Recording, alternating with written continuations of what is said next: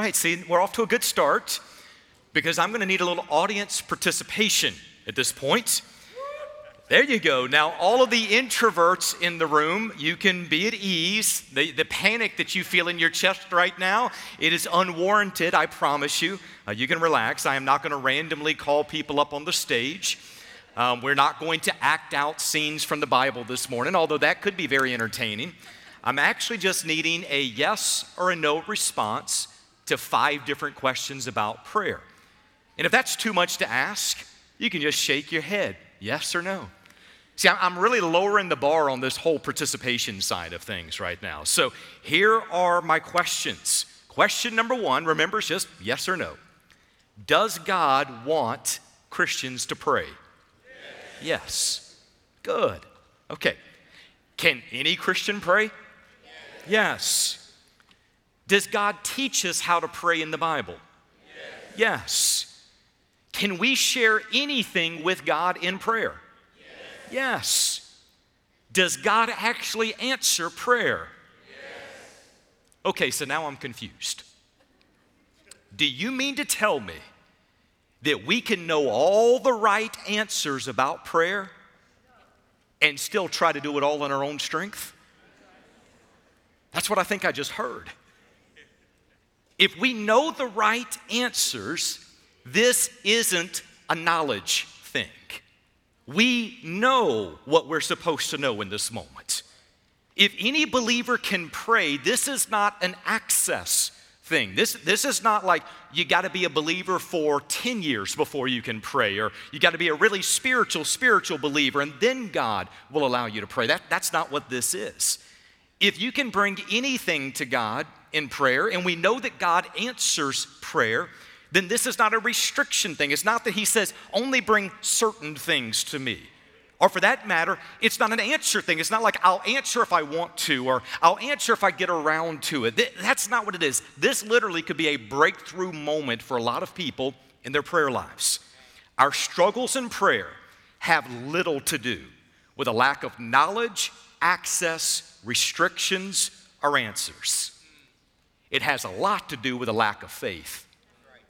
Even though we know the right things, we don't really believe the right things. Think of it like this. Faith is like fuel in a car. That car might have all the right parts in all the right places. It might be prepared and ready to run well. But if you don't have any fuel in the tank, you ain't going nowhere. You're going to be looking good on the side of the road. See, faith knows the right truths, and it acts in response to that knowledge. Our knowledge of prayer is only as good as our faith in God. Let me say that again. Our knowledge of prayer is only as good as our faith in God. So now let's narrow our focus a little bit more for what we're dealing with today. You all know we've been studying verse by verse through the book of James, and this is a book that explores how wisdom and spiritual maturity, those two pieces, wisdom and spiritual maturity, allows a person to be undivided in their beliefs and their behaviors, between their convictions and their actions, between who they want to be and who they actually are. That person, when they are in this undivided state, they are living with integrity. What you see is what you get. What they profess is what they live. Does that make sense? Okay, all that comes through those two things, wisdom and spiritual maturity. Now, we just saw a moment ago that issue can be there as far as this internal division in the context of our prayers. If our convictions about prayer does not align with our actions in prayer, we're living a divided life. We're saying one thing, we're doing something completely different. There's internal division. So now as we step into chapter 1, verse 5, we are met with the conjunction, but. Now there's some moments in Scripture when that conjunction comes up, all of a sudden it kind of sets your heart at tension because you know you're about to get called out on something. This is actually a good moment right here. It says, but if any of you lacks wisdom, let him ask of God. So we've spent 4 weeks studying trials from the vantage point of perspective and faith and maturity and perseverance. And now James brings up this subject of prayer. And here's what he's saying. If you're still struggling in your trial, if you're still trying to figure out what is God doing, if you don't understand the process that he is maturing you through, if you're trying to frame this thing well in your mind, if that describes you, if anyone lacks wisdom, let him ask of God. And he gives to all liberally or generously and without reproach. We're to ask God for wisdom.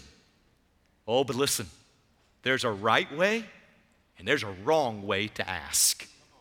And this text lays it out so clearly. So go back to where we began just a few moments ago. To ask God for wisdom requires us to pray.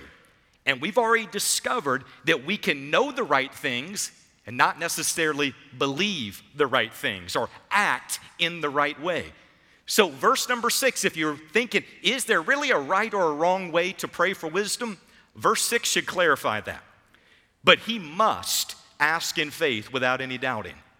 You got to believe this. It's not enough to be able to say the right thing, you got to believe it. And to the person who doubts, verse number 7 gives this little nugget. For that man ought not to expect that he will receive anything from the Lord. We have to be undivided in our prayers when coming to God for wisdom. It's not enough to know the right thing. We got to live that right truth. We have to act out that truth. Our knowledge of prayer is only as good as our faith in God. So here's my question this morning. How do we close that gap? How do we close the gap between this is what I profess to believe about prayer and this is what I actually do in prayer? Could it be that many people in this room, many people who are watching online, could it be that you have been going to God in the midst of your trials and you have been saying, God, I need your wisdom, and you're hearing nothing because you're not actually believing he's going to answer you? Have you all ever tried to hedge your bets in prayer?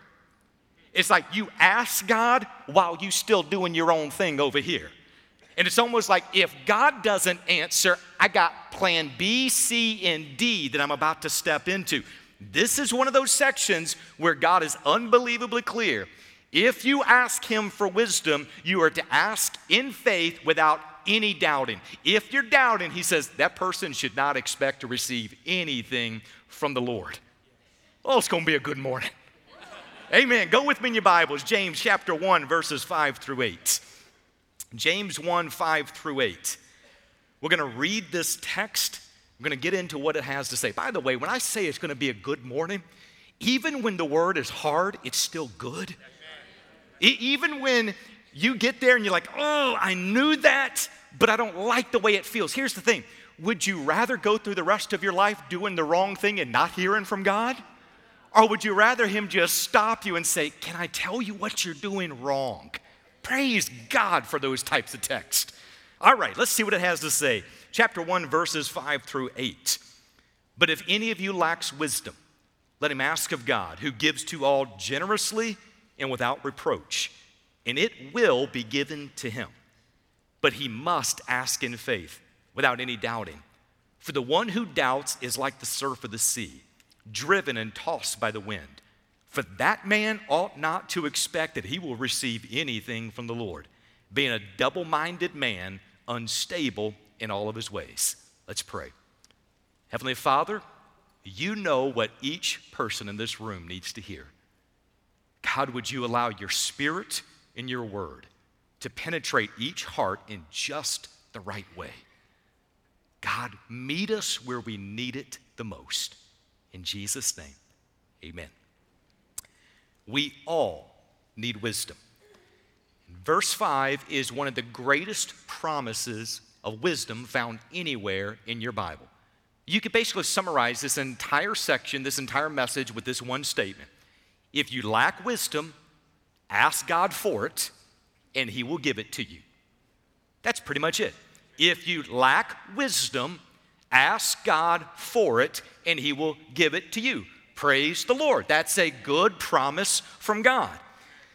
But James is also clear, you must ask in faith. For the person who doubts, verse 7, that man ought not to expect that he will receive anything from the Lord. Now, I don't know if you write in your Bible. I don't know if you highlight in your Bible. But if I were you and you did those things, I would highlight, underline the word anything.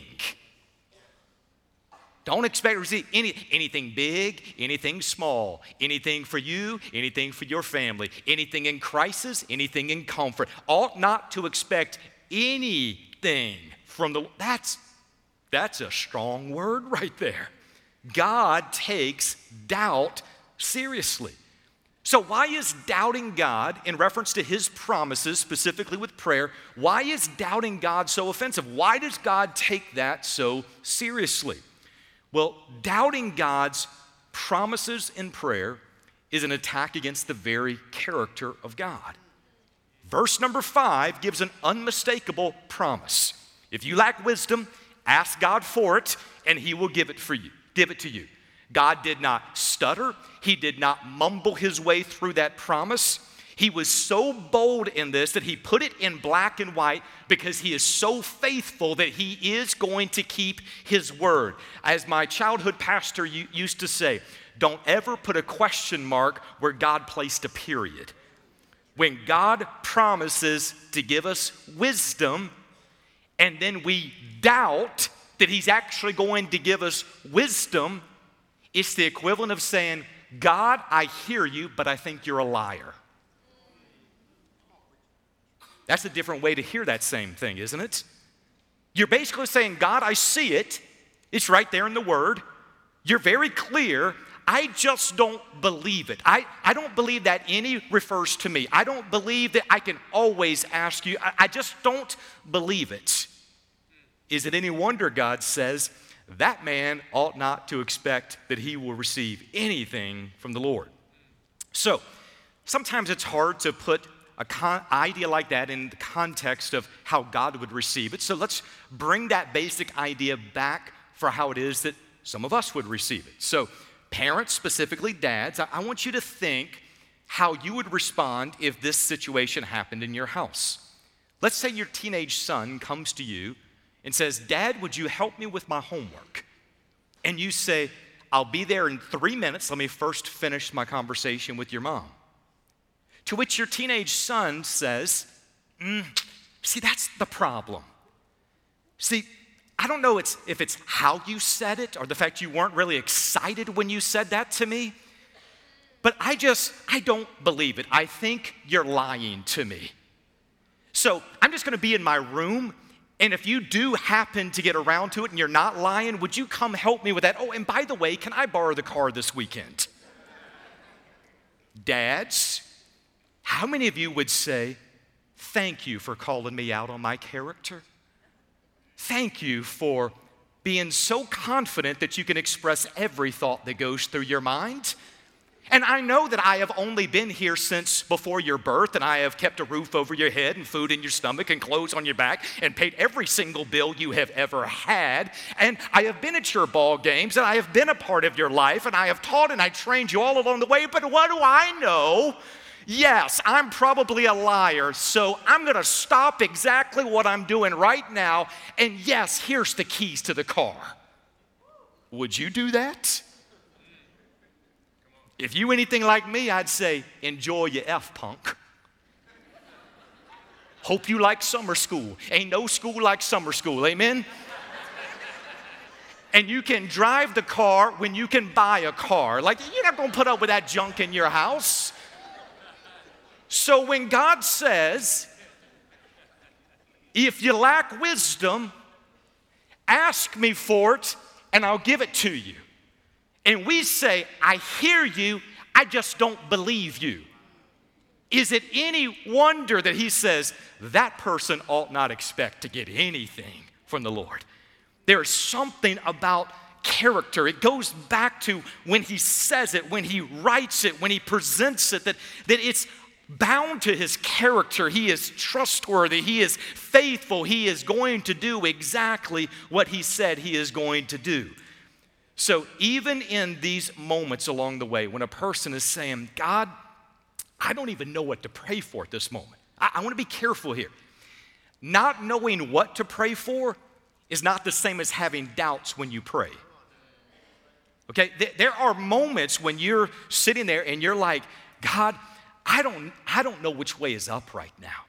I don't know if I need to ask you to heal this person or take them home. I don't know if I need to be praying for this job or that job. I don't know if I should be asking you for a house or another year in an apartment. God, I don't even know what to do. In those cases, Romans 8 says the Spirit himself intercedes for us with groanings that cannot be uttered. And he does it according to the will of God. So here's the great thing.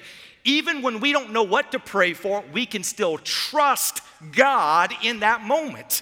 His character has not changed.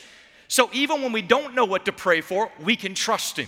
And when he puts it in black and white, we can trust him. In other words, trust him at all points along the way. That all leads into our big truth for this morning. Trials require wisdom. Wisdom requires asking. Asking requires faith, and doubting gets you nothing. Trials require wisdom. Wisdom requires asking. Asking requires faith, and doubting gets you nothing. Now, we're going to dive deeper into this statement. We're going to break that concept, not necessarily the actual phrases, but the concept of our big truth down. And basically what we're going to do is see what this text has to tell us about acquiring God's wisdom in the midst of trials. So here's first statement, very simple, but I want you to see how beautifully clear God's word is here. Here's our first statement. When trials are confusing, you need wisdom. That's pretty simple, isn't it? Okay, so where do we get this from? Look at the very first word of verse 5. But. That's the one piece I want you to focus on for just a moment. When believers go through trials, we need a special measure of understanding. We need wisdom. And James tells us a little bit later on in this letter, chapter 3, verse 17, that God's wisdom is first pure. Pause there for a moment. Think about how your perspective would be different if you got this from God. God's wisdom is first pure, then peaceable, gentle, reasonable, full of mercy and good fruits, unwavering and without hypocrisy. Man, I need me a lot of that in my life. The repetition of the word lack in verse number 5 shows that he is still discussing what he just came from about trials in verse 4. So if you look back over into verse 4, he assures us that when perseverance has its finished work, that believer will be perfect and complete. Here's the word, lacking in nothing. Lacking in nothing. And then in verse 5, he begins with, but if any of you lacks wisdom. He's tying these two verses together. Here's basically what he's saying. There is going to be a period of time between perseverance, making you perfect and complete, lacking in nothing, and where you are right now. So if you're in this in-between stage, here's what you do. If you lack wisdom, ask God for it. Now, why do we need wisdom in the midst of our trials and maybe not ask God for strength or asking for grace or, for that matter, asking for deliverance? Like, why ask God for wisdom? We need wisdom so that we don't waste the trials as to what God is doing to bring about spiritual maturity. Those trials, those circumstances that God allows us to go through are perfectly designed to bring to the surface things we don't want to address and for God to instill truths that, here it is, many times we say we believe, but we live like we don't actually believe them. Those trials are perfectly designed for this.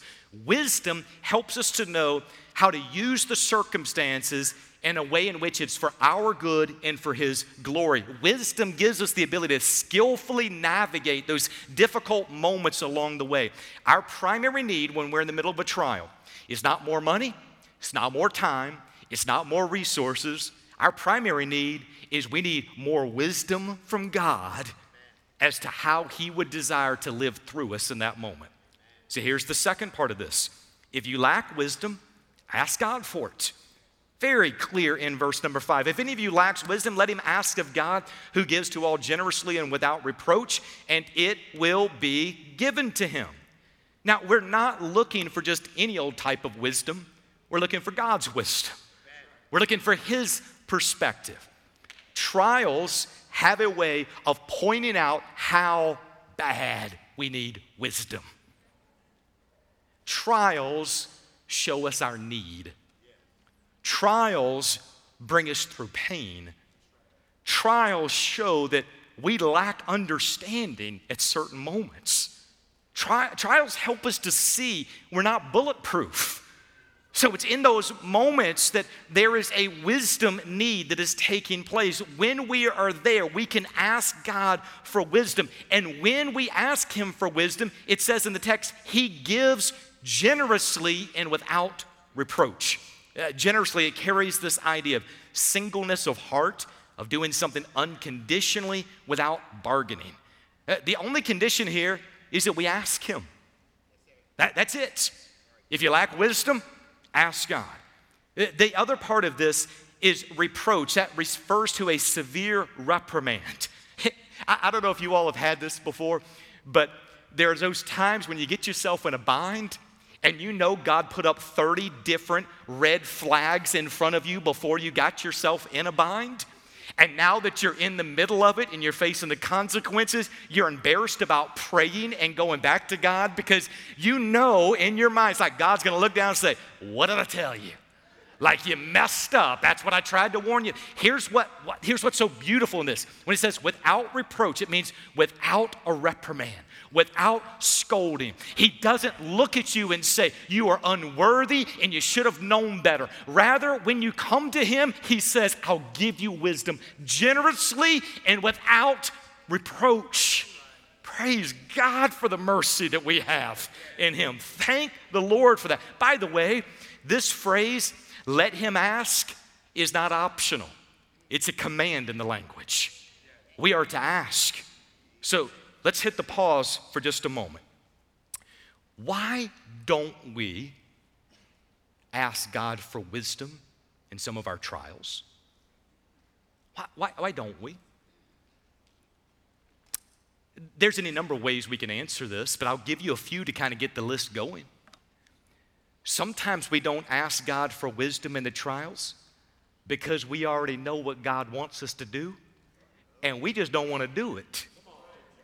And you know if you ask Him, He's going to tell you, and it's going to get in the way of what you're trying to accomplish. So you know what you do? You just kind of keep cruising through life. You're like, if I can just ride this thing out until the trial is done.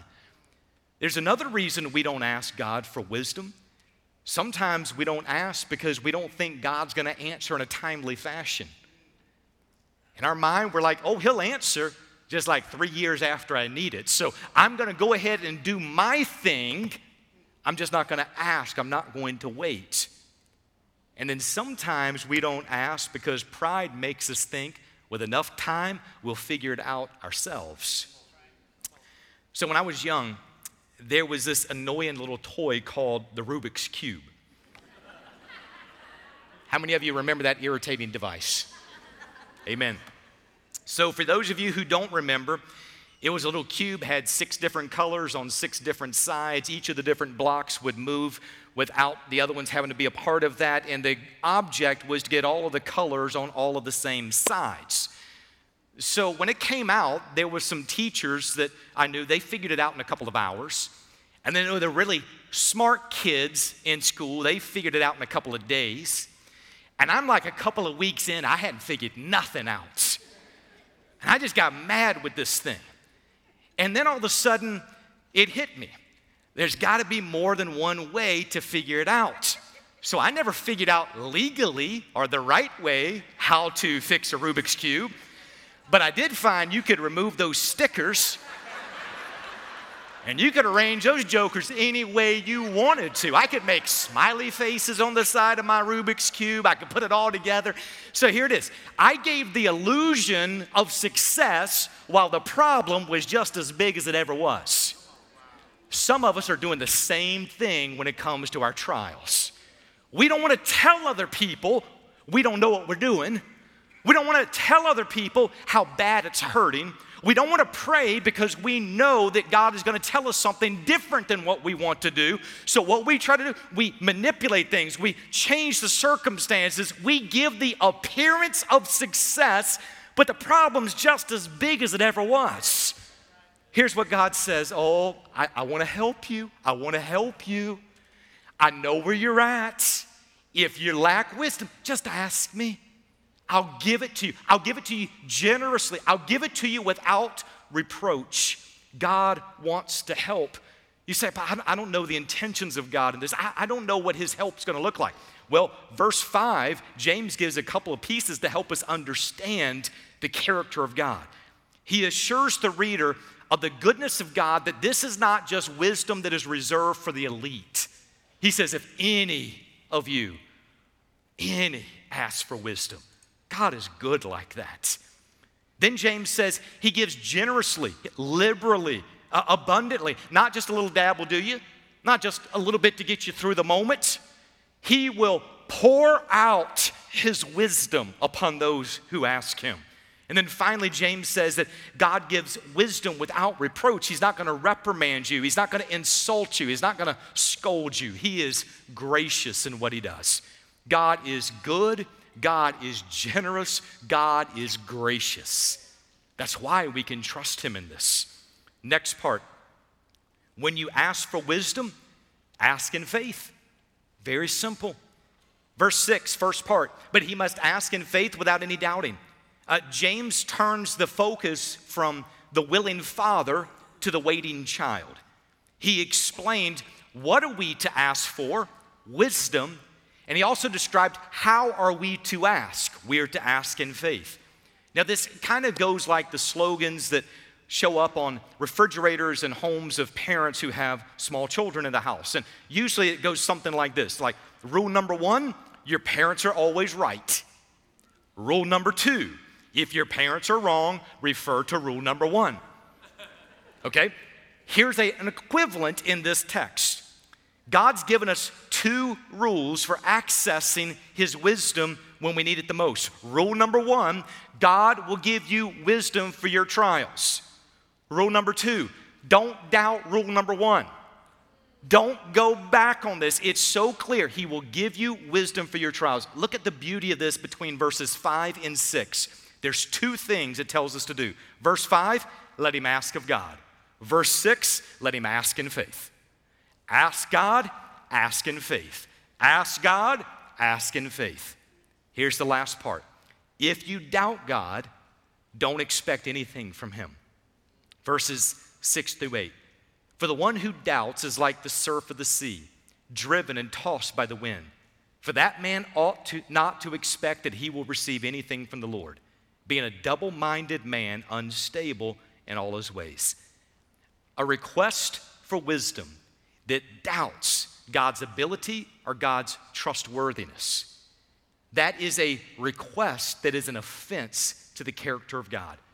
Hebrews 11:6 reminds us, without faith it is impossible to please him. For he who comes to God must believe that he is, and catch the next part of this, and that he is a rewarder of those who diligently seek him. James tells us that doubting as a believer, it's like the surf of the sea. It's driven and it's tossed by the wind. That type of immaturity also leads to other types of danger. If you were to write the reference off to the side, Ephesians chapter 4, verse 14, the Apostle Paul uses that same exact imagery of those who are tossed here and there by the waves. Except in Paul's analogy, he says that person will be carried away by every wind of doctrine, by the trickery of men, by craftiness and deceitful scheming. When we don't trust God, listen, when we don't trust God, things only get worse. So you've got two of these guys. You've got Paul and you've got James. And Paul's answer to deceive Christians in Ephesians 4 is be grounded in the Word. James's answer to those who are deceived Christians or doubting Christians in James 1 is be grounded in faith. Be grounded in the Word, grounded in faith. Now, according to James, this double-minded man is unstable in all of his ways. Although he claims to be a believer, he acts like an unbeliever. In many ways, he is a functioning atheist. He might not renounce the existence of God. He just acts as though God does not exist. He acts as though God does not care. He acts as though God is unable to come in and to help in times of need. He is divided between his beliefs and his behaviors. Integrity is broken at this point. Double-minded is literally translated as double-souled. This is somebody at the core of their being. It's an individual who at one moment is saying, I believe. Next moment they're saying, no, I don't. I believe. No, I don't. Circumstances drag them back and forth. They are shifting. They are unstable. As it said in the text, unstable in all his ways. Again, that's one of those great words to underline or highlight. All. Okay, this isn't just something that happens when they're going through stressful times. There's an instability in all their ways. What comes out in the trials is what's been sitting there the whole time. It's easy to say one thing when you're not going through a trial and you're not being challenged on it. You find out what you really believe when you're in the middle of that trial, and what comes out of your life is exactly what was sitting in the recesses of your heart. The instability is not just during trials and stressful moments. It's a pattern of this person's life. They run hot or cold. They're all in or out. They're unpredictable. They're unsettled. They're fluctuating. There is an instability about this person in their work, in their family, in their finances, in the present, in the future. They're unstable in all their ways. In John Bunyan's classic work, Pilgrim's Progress, he calls such a man, quote, Mr. Facing Both Ways, end of quote. What an interesting thought. So let me wrap it up like this. Do you need God's wisdom for a trial that you're going through? And again, I want to be real clear on this. It doesn't have to be that you feel like your life is burning to the ground for it to be a trial. There's different degrees of trials that we walk through. So let me just say, do you believe you could use God's wisdom for some challenges you're going through? Have you been asking God for wisdom all along the way? And yet, does it seem as though God has been silent in much of your prayers? Is it possible? Is it possible that you're saying one thing about what you believe, but deep in your heart, you're like, I don't really believe that? If that's the case, Scripture says you have to ask in faith without any doubting. You say, but Paul, I don't know if my faith is that strong. Remember, here's what you got to do. Even when you don't know how it's going to turn out, say, God, I don't know about this, but I know I can trust you. So, Lord, I'm just going to keep bringing it to you. I don't know when. I don't know how. I don't know the steps along the way. I guarantee I'm going to blow it 35 million more times probably before it's done. I just don't know. But God, I know if there's one thing that's sure in this moment, it's you. So I'm going to keep coming to you. My faith is in you. God, I need wisdom. Sometimes not even just wisdom for the whole thing. God, give me wisdom for the next 30 minutes. Give me wisdom for today. God, I don't know. I just need wisdom. That person will find that God just keeps pouring it out and pouring it out. And here's what you'll see. They might not get the answer they're looking for on day one, but they get the wisdom they need to make it through day one. Then they go into day two and they're like, I don't know what to do today. And he meets you with fresh grace and mercy in that new day. And he pours out his wisdom for another day. And then you look back and it's been months, it's been years, and you see all along the way he has faithfully supplied. Ask him for wisdom. Ask him. Don't let discouragement and doubt become fertile soil in your life. If you let that happen, the enemy will sow lie after lie into the seed of doubt. And before you know it, you drift further away from God and further away from God. And all of a sudden, one day you wake up and say, how did I get here? Doubting the promises of God is a dangerous step. And it is an offense to the character of God. So here's how we're going to close out. I don't know where everybody's at. I don't know what you're walking through, that maybe it's only you and God who knows what you're going through. It might be you've been there for a long time and you're like, I don't know what the next step needs to be. What I do know is we all need wisdom. What I do know is by ourselves, we will just mess up a bunch of stuff. So when you look in a church like this, and sometimes you're like, why do I feel like I'm the only one who can't get it together? Everybody else around me seems to be smiling and happy and things go well for them. Oh, please hear me. If you only knew what's on the other end of calls and emails and texts that we receive. There's pain and hurt and confusion that happens in all lives. It's a part of living in a broken world. But if there's a place that believers should be able to be themselves and be genuine, let it be in the house of God, around the people of God, with a God who is rich in grace and mercy. That's one of the reasons I love worship before and after a service. It's one of the most incredible moments where it's like God gives us pockets of time where our mind comes off of self and on Him, and you begin to see people break free for just a moment. I don't know where you're at today, but what I do know is God says, if you need wisdom, ask me for it, and I'm going to give it to you. Will you ask Him today? Heads bowed, eyes closed. I'm going to ask our pastors and some of their wives to come forward. The band is going to take their place. It might be that for some of you, you have been running from what God has said for a long time. As I said, you might not be asking for wisdom because you already know what God is saying. This is a submission moment for you.